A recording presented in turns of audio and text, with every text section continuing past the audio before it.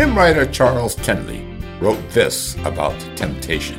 Welcome to Daily Direction, helping you discover the truth of God's Word with UMI founder and chairman, Dr. Melvin Banks. Charles Tindley, an African-American pastor in Philadelphia, wrote the hymn, "We'll Understand It Better By and By."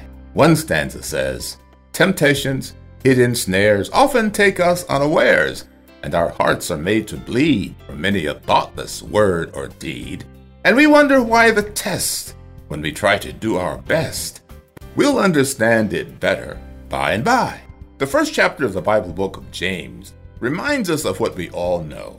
Temptation is real, both the kind when we face tough times, as well as those inner lures to do evil. One writer said, "Satan urges us to act badly, but God tests us in order to refine our character, to bring out the best in us." James tells us, if we draw near to God, He will draw near to us. By cultivating a close relationship with God, we can depend on God's Spirit within us to help us say no to evil and yes to God. At the same time, a closer relationship with God strengthens us for those times when trials may come to refine our character. As human beings living in this world, we will have difficulties.